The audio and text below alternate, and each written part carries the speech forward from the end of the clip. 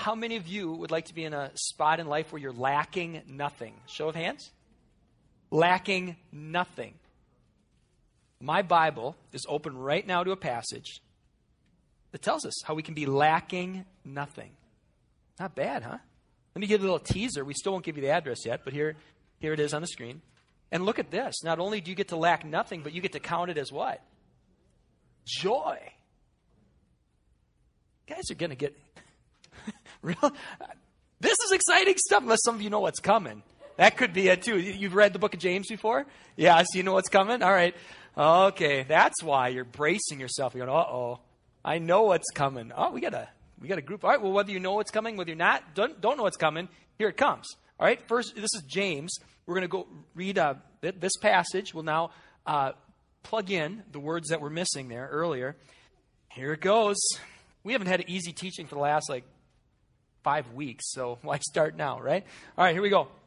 Count it joy, my brothers and sisters, when you meet trials of various kinds. Oh, man. For you know that the testing of your faith produces steadfastness, and let steadfastness have its full effect, that you may be perfect and complete, lacking in nothing. So there it is with the with everything not cut out. And if you, I won't do a show of hands on this one, but if you're at all like me, I'll just confess, I wish that we could just stick with the edited version, and leave that part out about the trials, the meeting trials, that we're supposed to count that as joy. I wish we could leave that out. And if you're like me and you feel that same way, don't be too hard on yourself, because that's what our culture teaches us. It teaches us the idea that we should be able to cut that out. We can have the joy, that joy is not something that you associate with trials and testing. In fact, this might be one of the only places you've ever seen the words joy and trial and testing all in, put together this kind of way. For most of us, joy is winning the lottery, right? That would be joy. Winning the lottery would be joy. Or joy would be great taste, no calories. That would be joy. Joy is downhill with the wind at your back. Joy is smooth sailing on a beautiful summer day. That's joy. Joy is not testing. Joy is not trials. Well, which begs the question then, why? Why this? So in fact, let's as we dig into this today, let's start with this question: why would a Christian count trials as joy? I could get it if we were supposed to count it as, hey, buck up and let's go. But it says to count it as joy. Well, if we're going to dig into this, let's start with verse 1 of James. We started at verse 2. Let's go to James chapter 1, verse 1. And here's how it opens. This is interesting. The Bible doesn't just include stuff for no reason. And it seems like this is just an introduction, but there is so much here. Let's dig in just a little bit. It says, James, a servant of God and of the Lord Jesus Christ, to the 12 tribes in the dispersion, greetings. James 1:1. Now, let me give you a little background in this. If you're not familiar with the Bible and don't know who this James is, there's a couple different James in the Bible, but this is James, one of the leaders in the early church, and he's also the half-brother of Jesus. That's the James that is attributed, that this book is attributed to, with the Holy Spirit inspiring his words. And it's interesting that James, instead of appealing to, hey, this is me, James, the leader of the church, the half-brother of Jesus, he doesn't approach it that way. Sometimes biblical authors will do that. They'll appeal to their authority as an apostle or whatever. Here he comes and he says he's what? Right out of the gate, James, he says James, a servant. And then as we already read in verse 2, he says he refers to the people as brothers. And so what James is doing right at the beginning of his letter, he says, I'm not coming to you as one in great authority. He says, I'm coming as a fellow servant of God. And I'm coming to you as a brother and sister in this, as if to say, we're in this together. What he's going to be talking about here in just a few words, he's going to be talking about trials and tests, and he's not exempt from that. So he's coming from, I think, and it's worth noting the place he's coming from. And then it's also worth noting how he addresses his letter.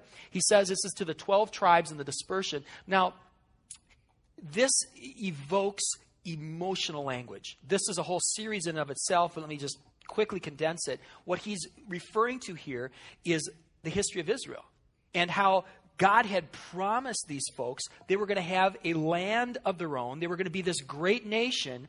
And as a result of their disobedience, they were scattered. The nation of Assyria came in. The nation of Babylon came in and scattered and exiled God's people. And now, at this time, as this is being written, they're being occupied by Rome. There were a whole lot of nations in between then, too, that had occupied them and persecuted them. So when he uses that language, he's talking to people who understand trials and testing. And it's going to get worse for them. Because this was written, some scholars say, around 40, 50 A.D., and in 70 A.D., Rome was going to surround Jerusalem, besiege it. Horrific things were going to happen there. Not long after that, Christians would be killed for sport. James himself, who wrote this, within, I believe, 15 to 20 years, was martyred himself. He was killed for his beliefs.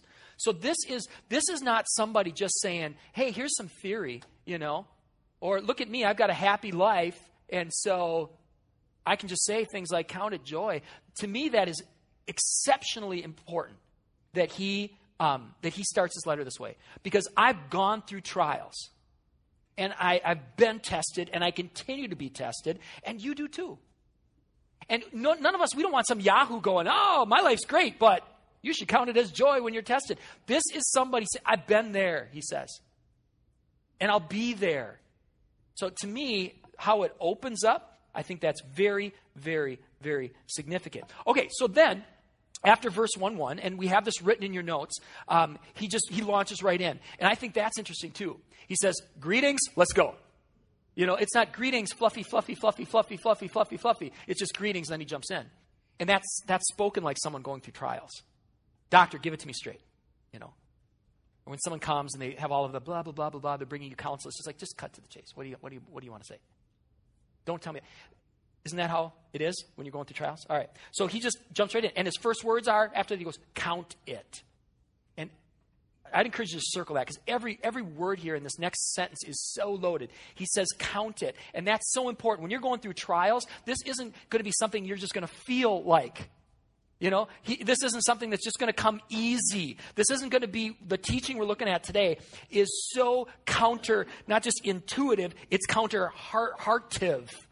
Emotive. It's counter almost everything. And so it's not just hear this out. And of course you get it. He's like, no, you have to count this. You have to measure this. You're going to have to calculate this. You're going to have to weigh what I say against reality because this is not going to be an easy teaching. So he jumps in. He says, count it. And then he says what? He says, count it all joy. Encourage you to circle that too. The phrasing all joy could be interpreted a number of ways. The different people who try to translate the scriptures into English, they struggle. They're like, I don't know what the right word is. You can see because different interpreters and scholars use different words. Some say count it all joy. Some say count it pure joy. Some say consider it wholly joyful. The NLT says, consider it as an opportunity for great joy. One of the things they all agree on is that James is not just saying, hey, tolerate it. When trials come your way, just, suck it up and go. They're all in agreement that that's not what he's saying. He's saying, count it as a deep joy. So he's saying what he appears to be saying. Count it joy. And then the next word, he says, count it joy. And then what's the next word? It's in your notes, open book. Count it joy when. Or brothers, my brothers. Okay, sorry about that. I left that part out. My brothers, we already talked about that. And then when. Count it joy, my brothers, when, not if. Did you catch that? Count it joy when, not if.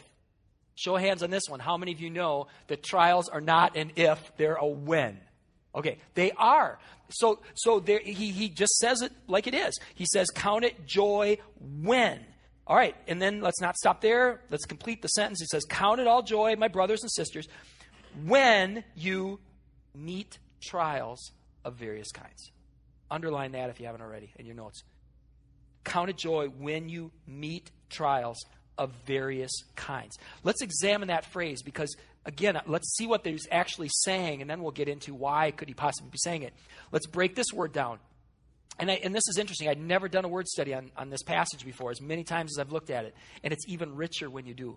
Look at this. The word translated as meat, in my translation anyway, is a word, get this, that suggests an unwelcome and unanticipated experience. It's the same term, I found this fascinating, the same term that is used here when it's translated as meat in James is the same term that is used in the parable of the Good Samaritan when a man fell into the hands of robbers. So when James is saying, hey, count it joy when you meet a trial, that's the same meat that happened when this guy who was walking down this path got pounced on by robbers. The same kind of thing. So James right away, he's not just saying, okay, count it joy when you charge after a trial, when you say, okay, here I go, I'm ready, I'm prepared, I'm seeking this thing out, I'm going to go pick a trial and get stronger in this area. He's like, count it joy when you get ambushed out of the blue by this robber. And then look what happens, how that even ties into the next word used, trials. Oh, if we can go back, sorry, Dory, when we go to trials, look at this. The Greek word used there for trials is linked to a word from which we get the English word what? Pirate. So, if you really wanted to stretch and paraphrase this thing, count it joy when pirates pounce on you like a robber. What in the world? Isn't that crazy? Isn't that crazy? And these pirates are of various kinds, it says. And boy, that is true, isn't it? The trials come in all kinds of, every shape and form. Some of the trials are there just because you're stupid. And you do disobedient things, right? Sometimes you have those kind of trials. You did something disobedient to God. You have the natural consequence of that. And now your trial is, okay, am I going to admit before God I shouldn't have done this? And am I going to accept the consequence? And then am I going to not do this again?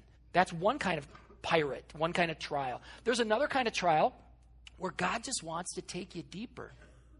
You know? Jill has been rightfully giving us some of these trials in worship. Dan does it too. You know, where they're encouraging us to go deeper. Forget about the people around you. Forget about all this kind of stuff. Forget about whether or not you like the song. This is about a time of worship. A trial for you maybe today was, you know what, that song does not describe my reality right now. Well, one of the ways to try to get to that reality is to sing it out to God. To say, I want this to become my new reality. So there's these different kind of trials here where God wants to take you deeper. And then there's the kind of trial that's the hardest of all. And that is the trial where it was completely undeserved. And it's just evil that came your way. You know, where you get that diagnosis completely out of the blue. You know, you're like, what did I do to deserve this? Nothing. Nothing. It's a product of living in a sin-fallen world. Or the person who was abused. What did I do to deserve this? Nothing. Nothing. It's because we live in a fallen, evil world. And those are the hardest ones. But they come. You're just sailing along. You're in the safe harbor. Those are the ones that are sometimes the most tragic. You were just sitting at home, and a pirate broke in to your home. You know, so there's these different types of trials. They come, all kinds of various kinds, and they happen. It's not if, it's when. So then that's the what joy James is saying. He's saying count it joy, pure joy, when you experience these trials. Okay, why? Why is he saying that? What possible joy could we get from that? Well, he gave us the answer. Let's go back to it. James chapter 1, verses 2 through 4. It's at the top of your notes. We read it earlier. He answers that question. He says, count it joy, my brothers and sisters, when you meet trials of various kinds. For you know that the testing of your faith produces steadfastness. And don't miss this, and let steadfastness have its full effect, that you may be perfect and complete, lacking in nothing. These pirates, they can serve a purpose in your life. They can if you let them. If you let them, even if this is something that came from the pit of hell, God can still use it, even if he didn't send it. Some trials he sends, others he doesn't. At the very minimum, he can use these things that come your way for his plans and his purposes. Let's dig in a little bit deeper. Let's look at the word testing and look at what kind of imagery that invokes. Well, the root of the word translated in our Bibles as testing means approved character. There is something that can happen in a test where your character is shown to be what it really is anyway, and it can be proved, it can be strengthened, it can be firmed up. It's interesting. There's a kids DVD series called VeggieTales. Any of you familiar with VeggieTales? All right, there's an episode they got with pirates, and they have these pirates who what? Don't do anything. You don't want the pirates to not do anything except cause pain in your life. And that'll happen to you if you don't do what it says here. You can have pirates come in your life and they do nothing more than fracture your life and cause sorrow and depression and cause you to question God. That can happen. But let these pirates not be pirates that do anything. Let these be pirates that God can use to strengthen you. All right, so that's a little about testing. Let's take a look at this other word that's translated in different ways. If you have your own Bible open, you're going to see that it's all over the map, but yet related.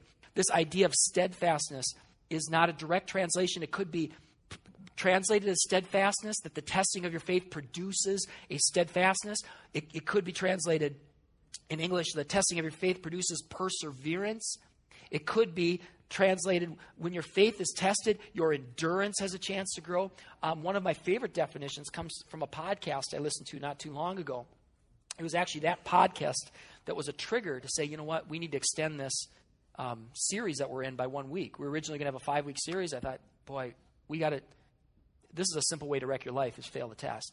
And this pastor in that podcast, he said that a more literal translation of that word would be to remain under.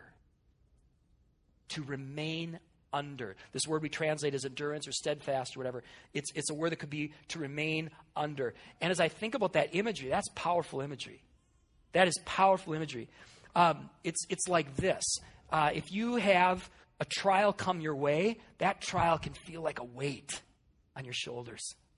And at first, this isn't so bad, but I didn't even make it through on the last hour. We'll see how I do this time. I'm going to talk really fast right now. But this is what happens with the trial. And as Americans, what do we do when we feel the weight of the trial? What's our impulse? Pump it. For you. All right, that's good. All right, that is not what most Americans, most Americans, what do they want to do? They want to throw it off. They want to get out from underneath this thing. They want to get away from the trial. And so here's a couple types of pirates. And what if instead of getting out from under, instead of just running away, instead of just seeking any exit ramp you could, instead of bailing or folding, that's the other thing you feel like doing right now. The other thing I feel like doing is just laying on the ground, you know. But what if instead of that, what if instead of fleeing or folding, we did this? When you get that kind of pirate that is the consequence of disobedience, instead of trying to hide your sin, instead of trying to ignore it, instead of calling it, oh, it's just a product of this and that, what if instead you let the weight sink in and you said, God, I have sinned against you. And you let that sink in. And instead of just going, well, whatever, and moving on, what if you instead said, no, this is not okay. This needs to change. I need to get help. I need to get help from God. I need to get help from others. What if you let the weight of that thing, that trial, sink in a little bit? And the other one, with God taking you deeper. What if when you're challenged, you go deeper instead of not going deeper? What if instead, you said, okay, God, here we go. I'm going to press into this. And this is where you have to walk by faith, not by sight. Because often when God takes us deeper, you don't feel the warm fuzzies. It is that thing where it's, okay, God, I'm going to trust you right now. I'm going to trust you with my mind and my will, and not just because it feels good. And then that undeserved peace, when those come your way, are you going to say, okay, God, I'm going to trust you even though I don't understand this? I'm going to cry out to you. I'm going to get help. And this was interesting. I didn't even think about this before. Even Jesus himself, think of the example he set. All of these details that are included in the scriptures. As Jesus was carrying his cross, one of the accounts says what? It says that he fell and he couldn't even carry the cross the rest of the way. Was it because he had given up in here? No. It wasn't because he had given up in here. It's just he physically couldn't do it anymore. And sometimes when these trials come our way, are you willing to say, I physically can't do this anymore, but God, I'm not giving up. Send help. Send help. I need someone else to help me carry this cross. Different kinds of trials come your way, and we're tempted to bail. We're tempted to either fold or flee. But what if we let the testing help us to reach new levels of maturity? And I'd encourage you to write this down. What if we let the testing of our faith help us reach new levels of maturity in Christ? That same pastor who I referenced earlier, he said something very interesting. He said he believes this idea, this word that means to remain under, he said that is, in his mind, the second most important word in the Bible next to faith. He said because this is, at least as he reads James, he says this seems to be the conduit through which all the other virtues flow. Because it says that you'll be perfected as you do this. Could it be that remaining under in a God-honoring way, not in a twisted kind of way, but remaining under, what if that is how we become more generous? What if that's how we become more loving? What if that is how we become more patient? How many of you tried, whoever prayed for patience or humility before? What comes your way? And we're not exaggerating. What comes your way when you pray for patience in trials? Because what do you need probably to become more patient? Learn how to be patient or humble. Oh, my word. Hate praying for humility. Because, boy, I look stupid every time I do. And it's, well, you're humbling, So it's that kind of a thing. What if we did it? Could it be that's the conduit through which these other virtues flow? This idea of maturity, it is big for James. It is big for other biblical authors too. This idea of being mature, becoming more mature. And I think about North American Christians. We are among the most immature Christians on the planet, aren't we? We are among the most immature. We have more access to more teaching and more music and more freedom than almost anyone, not almost, than anyone who's ever lived. And yet, where's our answered prayers? And where's the character change? How many of the people who call themselves Christians in America, they don't look anything like Christ? Could it be that one of the things is that we don't let this truth sink into our lives? And we don't allow ourselves to sit under teaching that is hard, or we don't allow ourselves to really reflect on what God wants to do in us right now. We just want, get it. God, take it away, take it away, take it away, take it away. Instead of saying, God, what do you want to do right now through this? How can I honor you through this? Letting it press in, let its weight get on us. And again, James says this maturity thing is so important. He uses some pretty powerful imagery. He talks about a spiritually immature person. You're like a wave tossed about in the ocean.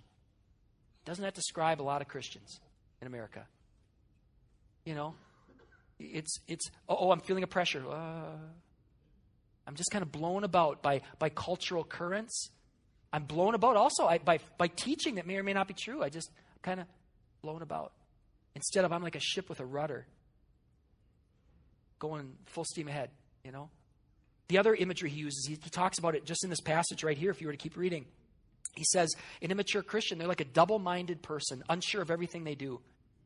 And then he has a direct relationship between your answered prayer and that, And you don't want to be double-minded. You don't want to be like, well, I don't know. Is this God? Is it not God? Is this should be? You don't want that. You want to be single-minded, focused. I know what he wants. And if it's hard or if it's good, I know what to pursue. You don't want to be double-minded. And what's one of the paths out of this? Well, James is saying it, Part of the equation. This isn't all of Christian teaching in one verse, but this is part of it. And are we embracing this part? Part of it is, are we learning what it means to remain under trial and to live according to that? Here's how I really like how the Message paraphrases the passage we've been looking at. This is the same passage we've been looking at. There's a guy named Eugene Peterson, I believe his name is, who created a paraphrase of the Bible. And boy, I think he's getting at the truth just using some other words. Look at how he words this. He says, consider it a sheer gift, friends, when tests and challenges come from you from all sides. A gift.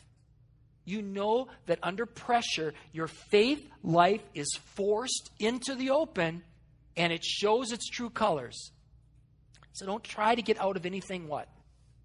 Prematurely. Now, should you just try to look for trials and stay under them all the time? I don't have a trial. I got to go find one so I can be a better Christian. No, remember, it's unexpected. It comes your way. And you don't want to remain under it any longer than you have to. That's not what the Bible's saying. But that prematurely, boy, that is well worded. Don't try to get out of anything prematurely. Let it do its work in you so that you become mature, well-developed, not deficient in any way. Boy, that's well worded. To realize that God won't let anything be wasted. Whether he sent it or whether he didn't send it, he won't let it be wasted if you let him into this. And I've got a great reminder of this every Sunday. This podium up here, we've had this since we moved here. And it was created, ironically, get this, how God brings all this together.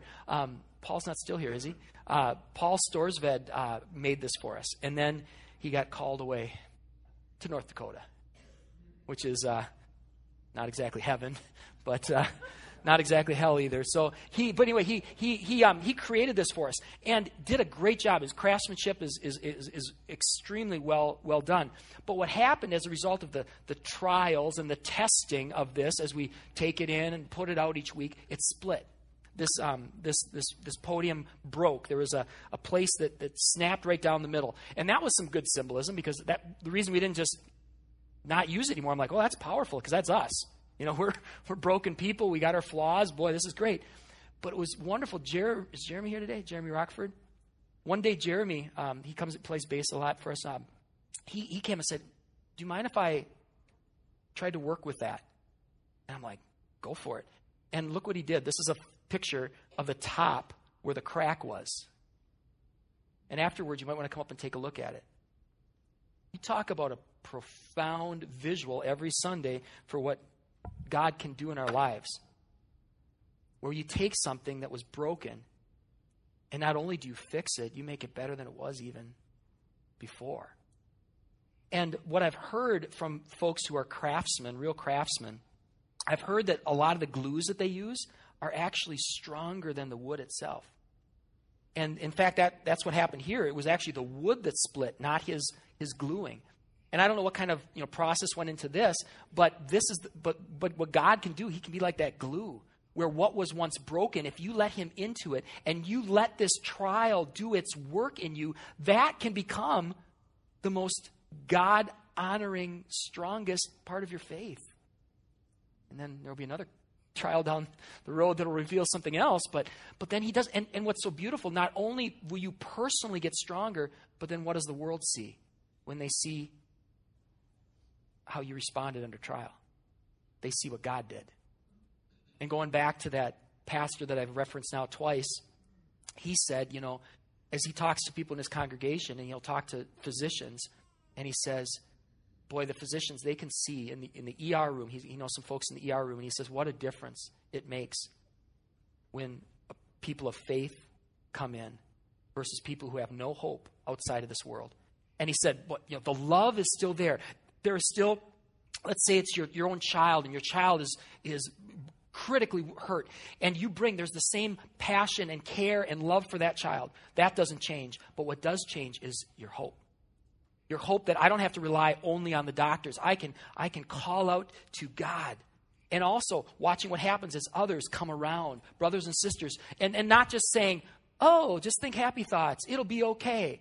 But brothers and sisters who are like, we're going to pray with you and for you, and we're going to press into this. And if it is something that is a spiritual attack, we are going to pray against it. If it is that we should be praying for the doctors to have wisdom, we'll pray for that. If it's to God that you want to be glorified through a miracle, we'll pray for that. And how many of you have ever been a part of those things where the miracle happens and the doctors go, this wasn't supposed to happen? Hands, anybody? You've seen that, okay? Yeah, I've seen it happen now too. But then the world sees this. They see a difference. And what's, again, so hard as a person who's trying to be a practicing Christian is our reputation. Because our reputation is not demonstrating a lot of times the marks that we're supposed to demonstrate. One of the things that we're supposed to be known for as believers is our love for one another, our unity. You know? And look how the Christian church is split, and so often over stupid stuff. Jill was telling me today about, she was doing some research on one of the songs that we're going to be singing here to close the service, and there's all this huge debate. You should have said this. No, you should have said this. You shouldn't have given permission to change this word. You should. It's like, we're going to fight over that, okay? So one of these marks, it's supposed to be unity in Christ. We don't look like that. Well, one of the other marks of Christians is, how do we respond under trial? How do we respond under testing? When the world sees us persecuted, when the world sees us in a hard spot, what do they see? You know, so there's an opportunity for us not only to experience this personally, but also to show an unbelieving world what the power of God can do. Here's an example, Thessalonians. Here's the Apostle Paul. He's commending first century church folks, saying, guys, what an example you're setting. We give thanks to God. This is 1 Thessalonians 1, starting with verse 2. We give thanks to God always for you, constantly mentioning you in our prayers, remembering your work of faith and the labor of love and the what? There's that word, steadfastness of hope. Steadfastness of hope in our Lord Jesus Christ. You've become imitators of us and of the Lord. For you received the word, what? With really easy? Boy, you just prayed to become a Christian. Everything got better. No more problems. No, look at it. You received the word in much affliction with the joy, there's that word, joy of the Holy Spirit, that you became an example. Your faith has gone forth everywhere. So not only is this something that can have a personal benefit for you, you can become stronger. You can have stuff squished out of you that shouldn't be there. Not only that, but then the world can also see there's a God who can do this for them as well. In fact, that's one of the beauties, one of the beautiful things about Christianity is that we don't serve a God who says, all right, you pass this test and then you come to me. You know, you think back to the number of religions. Think of all the tests you have to pass first to prove you're worthy. God says he invites us to invite him into our trials and tests because he knows what it's like. This is out of the book of Hebrews. Hebrews chapter 4, starting with verse 15, says this: we don't have a high priest, referring to Jesus, who's unable to sympathize with our weaknesses, but one who in every respect has been tempted as we are. And there's a very close relationship between that word tempted and testing in the Bible. So he has been tested. He has been tempted as we are, yet he was without sin. Let us then with confidence draw near to the throne of grace, that we may receive mercy and find grace to help in the time of need. Do you see that? He gets it. He's been there. He understands. He's been tested beyond what anyone in this room will be tested on. And he's tested. He's not saying, hey, I did it. You do it. Look at the end. It says, you can find grace for what? To help in the time of need. He gets it and he wants to help. He wants you to invite him in. It's not God standing back at a distance watching us struggle. It's God saying, I get it. And there's things I can do in your life through it. Will you let me in? And others who bear my name. That's why I encourage you to write down this. It says this in your notes. You can put this down. Christ serves not only as our example, but also our source for strength and guidance. Christ serves not only as our example, I mean, he did it, he went through it, but he's also our source for strength and guidance. It's interesting, I asked Jeremy about this wood that he used, and you know what he said the name of the wood is that he used? Blood wood. Blood wood. There's a source of strength that comes from the shed blood of Christ that's accessible to us as we trust in him. All right, well, let's see if we can summarize what we can take away from here. Let's see if we can summarize it, and then number 3 is new, and we'll transition from that. It says this, in your notes, you can write this down. You gain strength and you gain maturity when you first and foremost recognize that this trial is an opportunity to imitate serve, and honor your master. Whether it came from God, whether it came from your disobedience, or whether it just tried to hijack you and you didn't deserve it at all. In all three of those situations, there's an opportunity here for God to be honored and for your faith to be strengthened. But here's the hard part. Number two, are you going to remain steadfast rather than fleeing or folding? Are you going to remain steadfast? And then here's this last piece that I'm embarrassed in a lot of ways on this one. Number 3 says, reach out to God for wisdom. The reason I'm embarrassed is I've quoted James 1:5 more times than I can count. I start almost every meeting with James 1:5. Here's where it is. And this is flows. We read 2 through 4. Here's how it continues. Verse 5 says, if any of you lack wisdom, let him or her ask God, who gives generously to all without reproach, and it will be given to them. And I think it's okay to ask God for wisdom on any subject, so I'm not going to stop praying that. But the thing I've never recognized before is it flows from what we were talking about. When is the best time to ask God for wisdom? Probably, well, when you need it. But when, according to the context maybe, when we should be ask God for wisdom? When we're in trials. He invites us to ask for wisdom. In fact, in this passage, he says, when you ask for that wisdom, don't doubt. Don't doubt. Because he wants to give it to us. And boy, when we're in trials, we need wisdom because it's different kinds of pirates. God, what do I need to do? Is this something I need to rebuke in Jesus' name? Is this a spiritual attack that we need to just take authority over? Or is this a, not my will, but yours be done? Is this a give wisdom to the doctor's moment? What is this? God, give me wisdom. Teach me how to pray. What a great prayer. Asking for wisdom in the midst of a trial. And God wants to give it to you. Well, it's interesting. It's beyond interesting, the timing of all this. Originally, as I mentioned earlier, we were going to do a 5-week series. And then we were going to jump into the book of John. And I felt like, no, we're supposed to add this teaching. And I felt we were supposed to add this teaching this week. And so we added this teaching this week.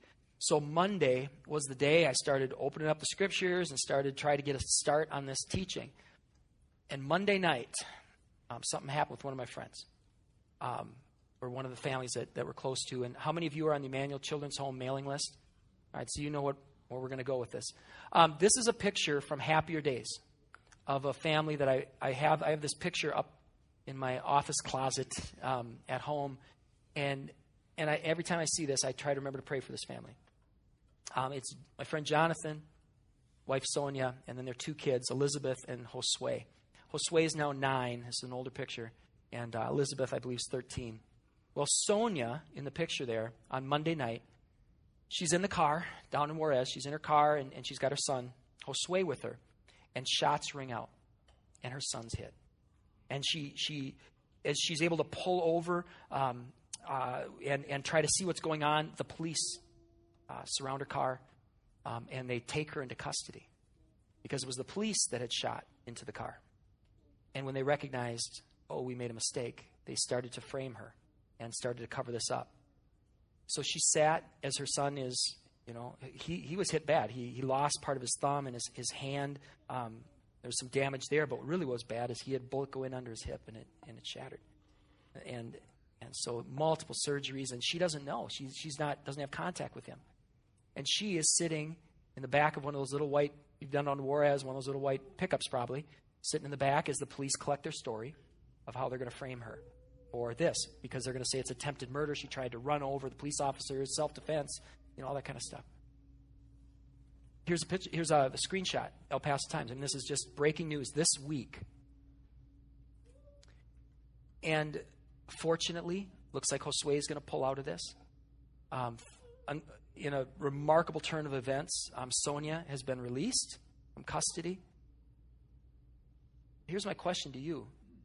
If it was still Monday night, if it wasn't now Sunday, where you knew some of how this was going to play out, if this was still Monday for you, what would your response be to that test? You know what Sonia said? She wouldn't, again, I'm not going to glamorize this. She would not welcome this test. She doesn't want this test. All the above. But what did she say in that article? She said, made me stronger. Made me stronger. The very thing that James promises can happen for those who will trust him, even in things like this. You've faced trials, you will face trials. And when they come, will you invite God into it or not? Well, we're going to close with a song, and here as the I'm not even going to use the word irony. I believe this is the Holy Spirit weaving this together. The song, I asked Jill a month ago, something like that. Hey, can we close with a certain song? It's a song where the imagery is powerful. It talks about being able to focus so much on God that instead of the trials, that these afflictions, they seem to almost dissipate because we're so focused on where we should be. And it's interesting, this song I was introduced to by my friends in Juarez. I had never heard it before they did this song. In fact, Armando from the children's home, he sang this song here with us. It's a song called How He Loves Us.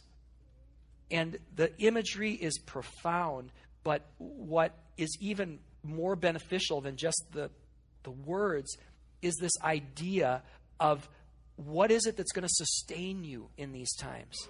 You know, are you going to focus on the trial itself, or are you going to let this be something that just puts you into full-on, God, I'm going to need to trust you and look to you 100% right now?